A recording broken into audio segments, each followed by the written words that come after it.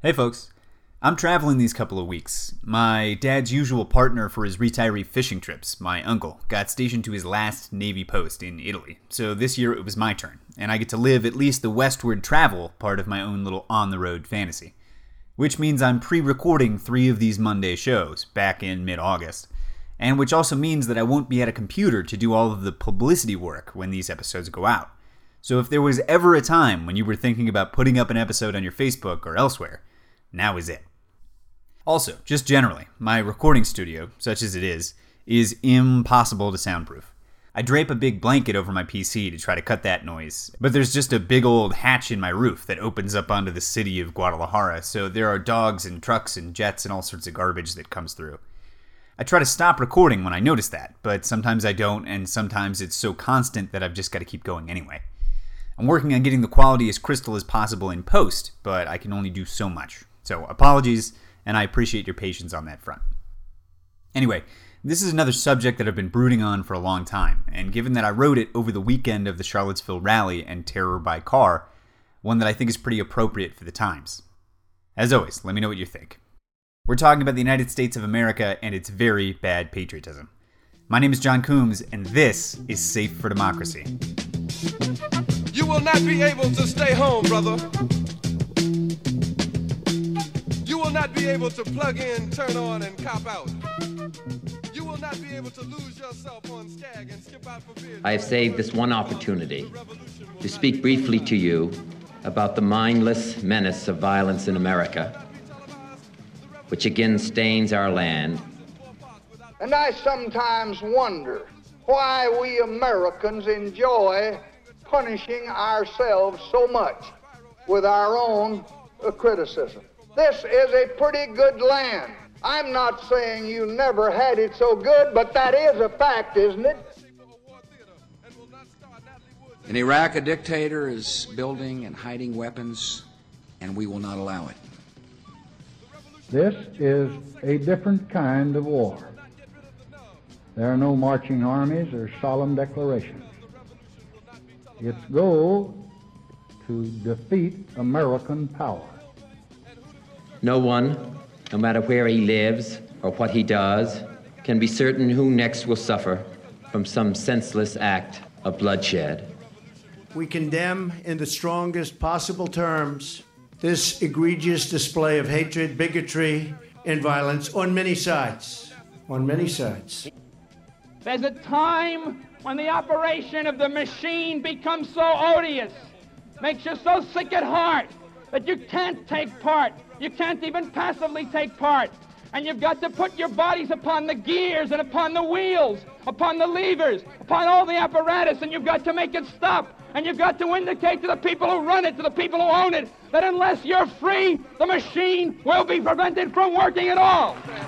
The revolution will put you in the driver's seat. The revolution will not be televised, will not be televised, will not be televised, will not be televised. The revolution will be no rerun, brothers. The revolution will be live.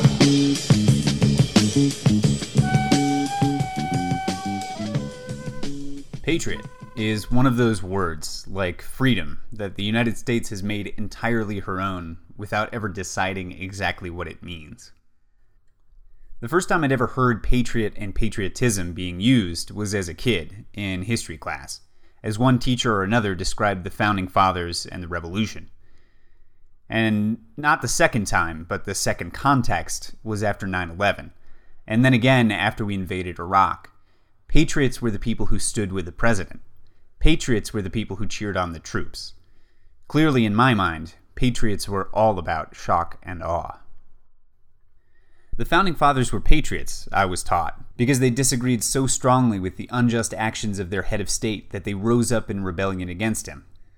After the wars in the 2000s started, anyone who opposed what they called unjust actions on the part of their head of state were, according to people on the news every night, failing to be patriotic, while the people who supported him were not.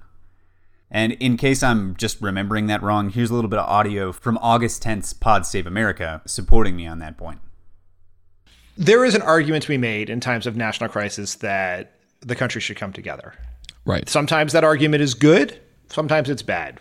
it was one of the reasons we ended up in Iraq was this view that we had to, it was unpatriotic to question the President of the United States after 9/11. And Democrats, many of them, rolled over in that political environment. Even as a kid, I clocked the dissonance. It's no new thing to notice the conflict between support for and resistance to the government in the American perception of patriotism. It's not that new to criticize American patriotism either. Samuel Johnson said that patriotism is the last refuge of a scoundrel back in 1775.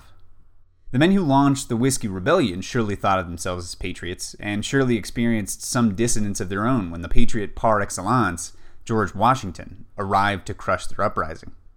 Both sides in the Civil War called themselves patriots, and I'm sure they both did so with all sincerity. Defining patriotism, especially over the whole history of the Republic, is, I think, impossible. But I think we can come up with a popular conception of what it means today, especially if we listen to the people who like to describe themselves as quote-unquote American patriots. That is, the Toby Keiths, the Tim McGraws, and the Tea Party conservatives of the world. Thank my lucky stars to be living here today, 'cause the flag still stands for freedom, and they can't take that away. That I'm proud to be an American, where at least I know I'm free, and I won't forget. Bear that cross with honor, 'cause freedom don't come free. I'm an American soldier, an American. Beside my brothers and my sisters, I will proudly take a stand. When liberty's in jeopardy, I will always do what's right. I'm out here on the front lines, and the battle will rage. This big dog will fight when you rattle his cage, and you'll be sorry that you mess with the U.S. of A.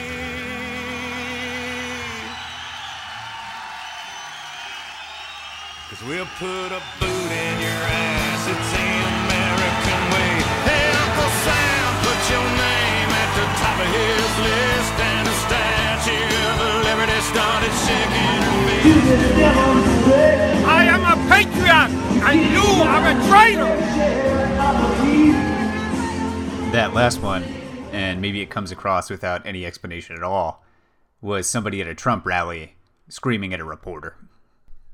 Yeah. I made a stab a few weeks ago at explaining why it is that conservatives seem to own the official narrative of U.S. history, the one in which the United States has nearly always done good in the world, and that when it hasn't, like in Vietnam, it was trying to do good, but got mixed up somehow. And I think the modern conservative ownership of patriotism is bound up in the same process that gave them bad history. For good reason, patriotism was linked for the whole first half of the last century to support for the government, especially support for the government in war. We know now that the First World War was far from a black and white conflict between good and evil, but Americans at the time, subject to propaganda from all sides, understandably saw it that way. More justifiably during World War II, with a really evil enemy to fight, it shook out the same. The patriotic thing to do was to grow a victory garden, buy war bonds, and support the government and the armed forces in the grand struggle. Patriotism in war, especially a good war, is easy and uncomplicated. There's no need to grapple with the freedoms enumerated in the Constitution and the Declaration, and to compare them to the actual state of the poor, of blacks, of Hispanics, of sexual minorities, and to wonder on whose side quote-unquote patriotism lies. A good war is simple, and that version of patriotism, from the D-Day landings to the flag raising on Iwo Jima, is intoxicating. So much so that even a hardened pinko like me can rewatch Band of Brothers once a year and get real choked up about it. But when the wars got less black and white, patriotism did too. So when we got into Korea and discovered a much muddier world, things got more complicated. That conflict wasn't yet the breaking point, but a kind of middle ground. As David Halberstam writes in his book about the war, The Coldest Winter, quote, Korea would not prove a great national war of unifying singular purpose, as World War II had been, nor would it, like Vietnam a generation later, divide and thus haunt the nation. It was simply a puzzling, gray, very distant conflict, a war that went on and on and on, seemingly without hope or resolution, about which most Americans, save the men who fought there and their immediate families, preferred to know as little as possible." Unquote. Still, with the overarching black and white conflict in place, the crusade against the powers of darkness embodied in the Soviet Union, popular patriotism as support for the government endured. I think it was only when we got into Vietnam that we began to break down along ideological lines. Vietnam was, in a sense, when the American left woke up. But rather than couching its rhetoric in patriotic terms, the anti-war movement sometimes went as far as anti-American discourse. I don't know if that's good or that's bad in retrospect. I just want to point out that there was a lot of room in the American tradition for anti-war patriots, given how many vets joined the movement and how adamant Washington and Jefferson and a few other of the founding fathers had been about not getting involved in just the kind of war that Vietnam turned out to be. But what definitely did happen was that the mantle and the appellation of patriotism and patriot passed to Nixon's silent majority and the pro-war conservative right, and that there they have stayed since the late 1960s. And so it is, I think, that modern conservatives are most the only people in the country who would proudly describe themselves as patriots in public, and are likewise the only people in the country, and maybe in the world, who would defend the Vietnam War on its original merits. And I think those are related things. Decades back, in late 1972, South Vietnam and the United States were winning the Vietnam War decisively by every conceivable measure. Victory was apparent when President Nixon ordered the U.S. Air Force to bomb industrial and military targets in Hanoi, North Vietnam's capital city, and in Haiphong, its major port city. And we would stop the bombing if the North Vietnamese would attend the Paris peace talks that they had left earlier. The North Vietnamese did go back to the Paris peace talks, and we did stop the bombing, as promised. On January the 23rd of 1973, President Nixon gave a speech to the nation on primetime television, announcing that the Paris Peace Accords had been initialed by the United States, South Vietnam, North Vietnam, the Viet Cong, and the accords would be signed on the 27th. What the United States and South Vietnam received in those accords was victory. At the White House. Yeah, so that was a guy named Dennis Prager who runs a conservative YouTube history channel and also a radio show called PragerU. I'll get to it in the Vietnam series, but the U.S. wasn't winning the war in 1972, wasn't winning it in 1970, it wasn't winning it in 1962. And if you actually go and read what the North Vietnamese were saying and what our own intelligence agencies were saying, there was no point at which either of them said we were winning the war. And what the U.S. and the South Vietnamese received at the Paris peace talks wasn't victory, Tring. It was an excuse to be able to get the rest of our troops out, the ones that we had already been pulling out, and a way to cover our asses when 2 years later the North Vietnamese swept down and took the whole rest of the country. But that video's got 2 million hits, and it's full of like-minded people in the comments talking with Prager about how we were winning the Vietnam War and we should have stuck with it and whatever else. You're just not going to find that on the left, man. So where does that leave the rest of us? In a place that's not too new either. Unamuno was a Spanish philosopher of the 98 generation. That's 1898, and the generation was a group of novelists, poets, essayists, and philosophers who were active in Spain at the turn of the century. 1898 was the year that Spain lost the Spanish-American War to the United States and turned the few remaining overseas territories of the Spanish Empire over to the U.S. That's Cuba, Puerto Rico, and the Philippines. Unamuno had his own ideas about patriotism, but the men who had vociferously supported the concentration camps and the brutality of the empire's colonies, the men who, after 1898, supported a series of strongmen and dictators into the 1910s and 1920s in Spain, called themselves patriots. Loudly self-proclaimed patriots at that time in Spain were the ones who, in the name of reclaiming some imperial glory, launched new invasions into Morocco in North Africa.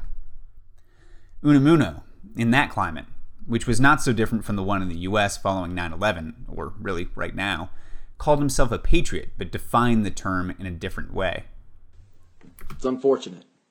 It's unfortunate that every time that somebody says they're a patriot, 99% of that's bullshit. See, I believe that the majority of the country is patriotic. But not everybody that says they are a patriot is really a patriot. Because being a patriot, or being a 3%er, or being a militiaman, well, those things take action. I hear all the time, oh, this patriot group, I don't care how many people is in your patriot group.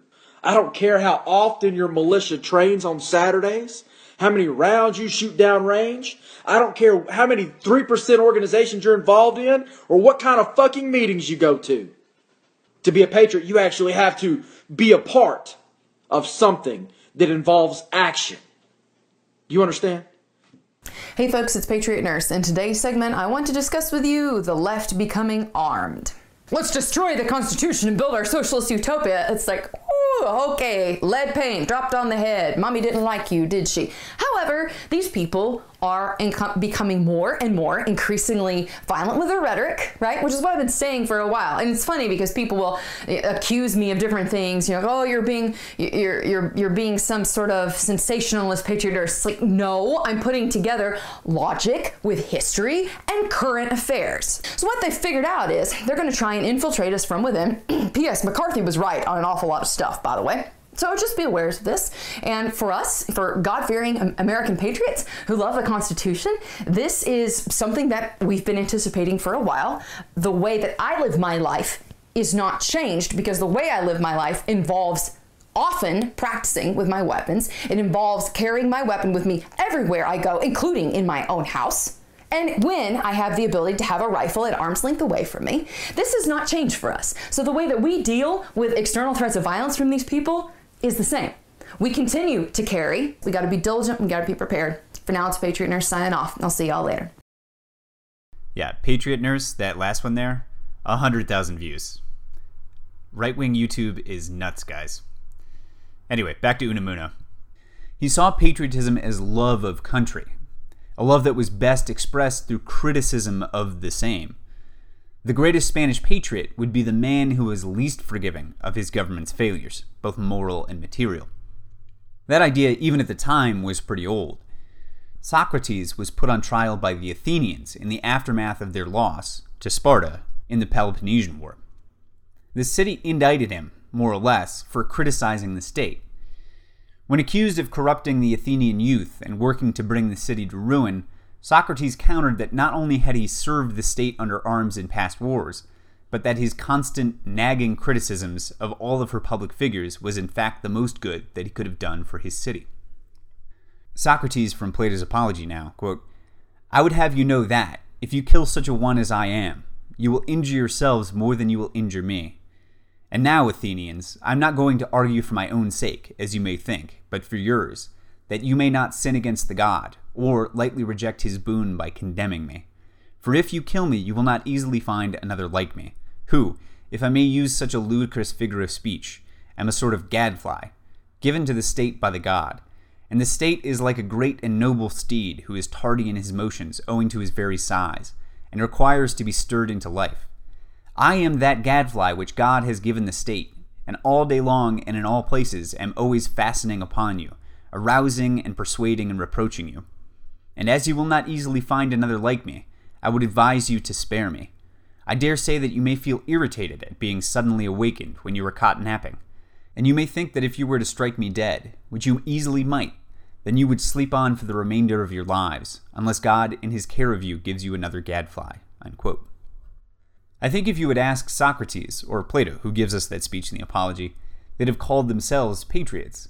And although we haven't always or almost ever called it patriotism, this is an old tradition in the United States as well. This country has always provided fertile ground for critic patriots, given that it was founded with an internal contradiction between its sweeping sets of rights and its wholesale embrace of slavery, a contradiction that Charlottesville, at least, shows that we're still at best only halfway through solving. Frederick Douglass's 4th of July speech may be our most famous example. After eulogizing the Founding Fathers and the Revolution, as any audience would expect on Independence Day in 1852, Frederick Douglass went on to say that, quote, "Sidney Smith tells us that men seldom eulogize the wisdom and virtues of their fathers, but to excuse some folly or wickedness of their own. This truth is not a doubtful one. There are illustrations of it near and remote, ancient and modern. It was fashionable hundreds of years ago for the children of Jacob to boast, "We have Abraham to our father," when they had long lost Abraham's faith and spirit. That people contented themselves under the shadow of Abraham's great name, while they repudiated the deeds which made his name great. Need I remind you that a similar thing is being done all over this country today? Need I tell you that the Jews are not the only people who built the tombs of the prophets and garnished the sepulchres of the righteous? Washington could not die till he had broken the chains of his slaves. Yet his monument is built up by the price of human blood, and the traitors in the bodies and the souls of men shout, "We have Washington to our father." Alas, that it should be so, yet it is, unquote. And then he goes on for a couple thousand more excoriating words. With Frederick Douglass's particular take on this kind of critical patriotism aside, since he's more nuanced, I think, than the rest of us tend to be, pure criticism seems to me to be maybe too oppositional a position, and that maybe it's better than a kind of rah-rah patriotism, but one that still leaves those of us who are that kind of patriot open to the same calcification of positions and polarization of politics that has in part resulted from the quote-unquote patriotic attitude of the modern American right. That is, if Obama is an enemy of the Republic, and you call him one while you wear a tricorner hat and reenact the Boston Tea Party, it becomes hard, even internally, to then consider anything he's done, like the Affordable Care Act, on its own merits. Likewise, if everything the government does is awful, man, then it's real tough to, smell the apple pie. But I have seen here in Mexico an entirely different kind of patriotism, one that bears no or very nearly no relationship to the state at all. And what's more, it's borne by people who would never in their lives call themselves patriots. And it's all the more beautiful for that. Last summer here in Guadalajara, I went to a mariachi exhibition. The residents of this city and its state, which is Jalisco, count themselves as the inventors of everything emblematic of Mexico, from mariachi to tequila. And when it's mariachi month in August, they throw down here. Let me say first that inasmuch as mariachis are, in the US, the people that you pay to go away from your table at a Mexican restaurant, here they are ubiquitous and beloved. When you go to any big party, an anniversary, a wedding, the Independence Day here, the last band to play is always mariachi. Every city has its own mariachi quarter, even though it might just be like a roundabout, where the bands hang out, so you can drive by in a truck and pick them up. Mariachi music occupies a place in the culture something like older country music does in the South, or hits of the 1960s do in the North in the United States. Everyone knows the words, everybody sings along, and only very rarely is anybody unhappy to hear it. And it may well be more prominent in Mexico than those styles of music are in the United States.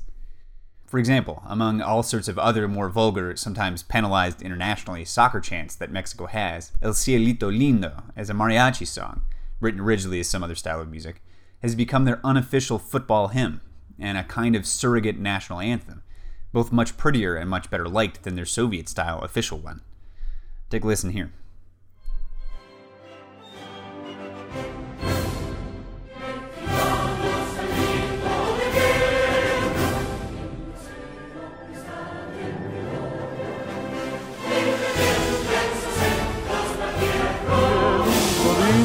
Vienen bajando un par de ojitos negros, cielito lindo de contrabando.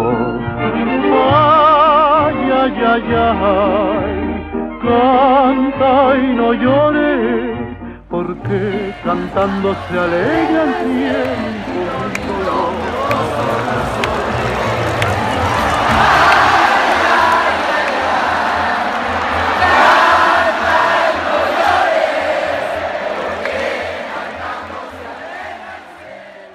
So this exhibition that I went to last summer, this mariachi exhibition, was a serious deal, and taking place as it did in the Opera House here in the city, it was going to be the very best bands on offer. But the show began not with mariachis from Jalisco, but with Indians from Michoacan playing indigenous music, singing in their indigenous language.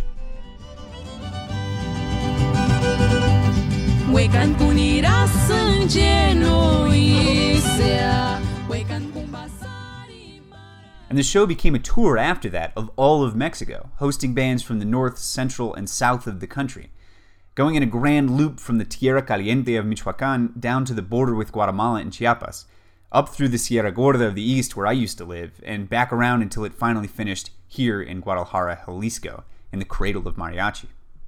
And at each stop on the tour, after the out-of-state band had played, the host and hostess showed, by singing, how those disparate styles of music had all come to be incorporated into the repertoire of any fully accomplished mariachi, meaning that even if you're a Mixteca Indian from the far south, you can ask for a song from a mariachi in the far north of Durango or Tamaulipas, and while it won't be played with your instruments, or in your language, it will be distinguishably your music.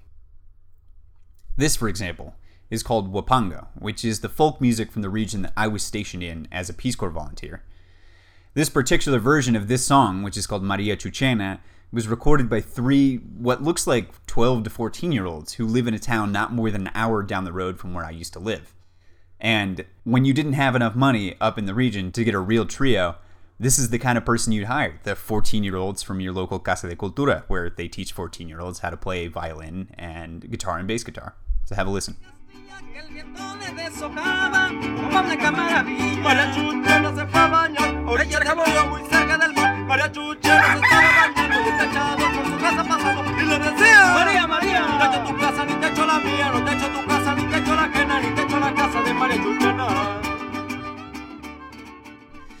And this is that same song, Maria Chuchena, in mariachi. Listen to this. Se está bañando y el techador por su casa pasando y le decía: María, María, no techo en tu casa, ni techo la mía, ni techo en tu casa, ni techo la ajena, ni techo la casa de María Chuchena. So it incorporates all these cool, indigenous, traditional musical styles into one grand fabric. Now, the show that we saw last summer closed up with a band from here in Guadalajara in full regalia, the formal charro outfits that aren't at all out of place in an opera house, playing Mexico's greatest national hits. The Jarabe Tapatío, which is the most recognized mariachi probably in the US, and which comes along with the Mexican hat dance, which is far more intricate and beautiful than Looney Tunes may have led you to believe.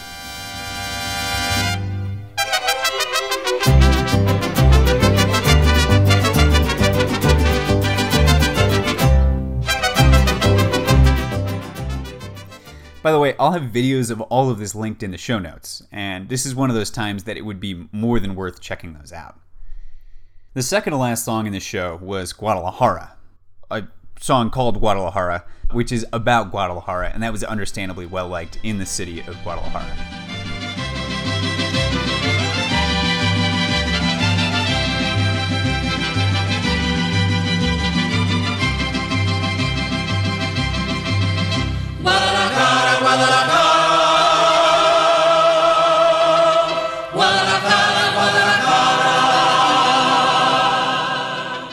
And then finally, to finish the show, they played México lindo y querido, Mexico beautiful and beloved, whose chorus goes, Mexico beautiful and beloved, if I should die far away, say that I'm asleep so that they can bring me back to you. Quiere cantar su alegría a mi tierra.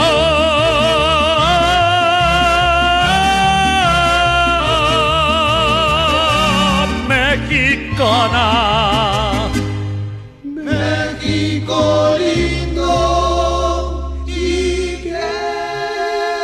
querido, si muero lejos de ti, que digan que estoy dormido y que me traigan a ti, que digan que estoy dormido. Que me traigan a ti, México lindo y querido, si muero lejos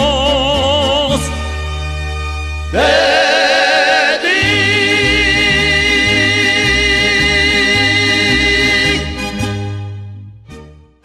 And they brought the house down, man. In a place where you couldn't rub 2 people together who'd swear to loving their country, you had hundreds, young and old, big and small, staid and punk, yelling along and bawling to this song. Now that might not seem all that different, might even seem familiar to those of us who have been to a 4th of July concert. It sounds pretty similar to America the Beautiful and the Star Spangled Banner and the Stars and Stripes Forever. But whereas we often enough see those songs coming from military bands, or played behind military images, or alongside military men and women, mariachi has nothing martial about it, has nothing to say about the state, and if it ever talks about fighting at all, it's talking about the side of the rebels. Now, I'm going to make some generalizations to which I'm pretty sure there are exemptions, but I've been in Mexico for 4 years now, and I've met people from all over the political spectrum. And in all of that time, I haven't met one solitary Mexican who trusts, has pride, or believes in his government. Not one who has the kind of popular faith that we do in the armed forces, and not one who looks back to the constitutional past of his country with the kind of blind, self-satisfied pride that we do. And barring brief interludes under Lázaro Cárdenas, Benito Juárez, and maybe kind of Porfirio Díaz, Mexico and Mexican culture have lived and labored under almost unfailingly bad, corrupt, and sometimes violent government. That's not as simple a story as it seems, and there have been real heroes in Mexican history, like Emiliano Zapata and, believe it or not, Pancho Villa. It's just that they, like Zapata and Villa during the revolution, have tended not to win out against the forces of land and wealth. But what all that has left Mexicans with, despite that no Mexican I've ever met would call himself a patriot, is a much more universal and more beautiful patriotism than we have ever had in the United States. It's what mid-century French historians might have called consciousness, a set of almost unconsidered cultural values and beliefs that bind all Mexicans together. The food, the music, the dance, the ties to land. People who have lived their entire lives in the city will, when asked, give you the name of their pueblo, the village where their family's from. It's like the German Volksgemeinschaft, the people's community, but without any of the pretensions of superiority that tied German cultural patriotism to nationalism and eventually fascism. Something we're not immune to here at home either. The folks with the torches in Charlottesville all thought of themselves as patriots too. The exhibition in that opera house was making a very specific argument about what it means to be Mexican. One much more open than any of ours, and more open even than most arguments that upper-class Mexicans have made over the last couple of centuries. That show is claiming that people of all colors, of all ethnic groups, even those who speak their own language rather than the national Spanish, are part of the integral and indivisible cultural community that, rather than the state, rather than the military, rather than nationalism, rather than martiality, is what defines Mexico. It's a wholesome way to think about things. And as patriots on the left are getting run down in the streets by patriots on the right in the United States, it's a way of thinking about what makes us American and what patriotism could and should mean that might lead us, a little bit, in the right direction. I'm John Coombs, you're you, and let's you and I try to make America safe for democracy again.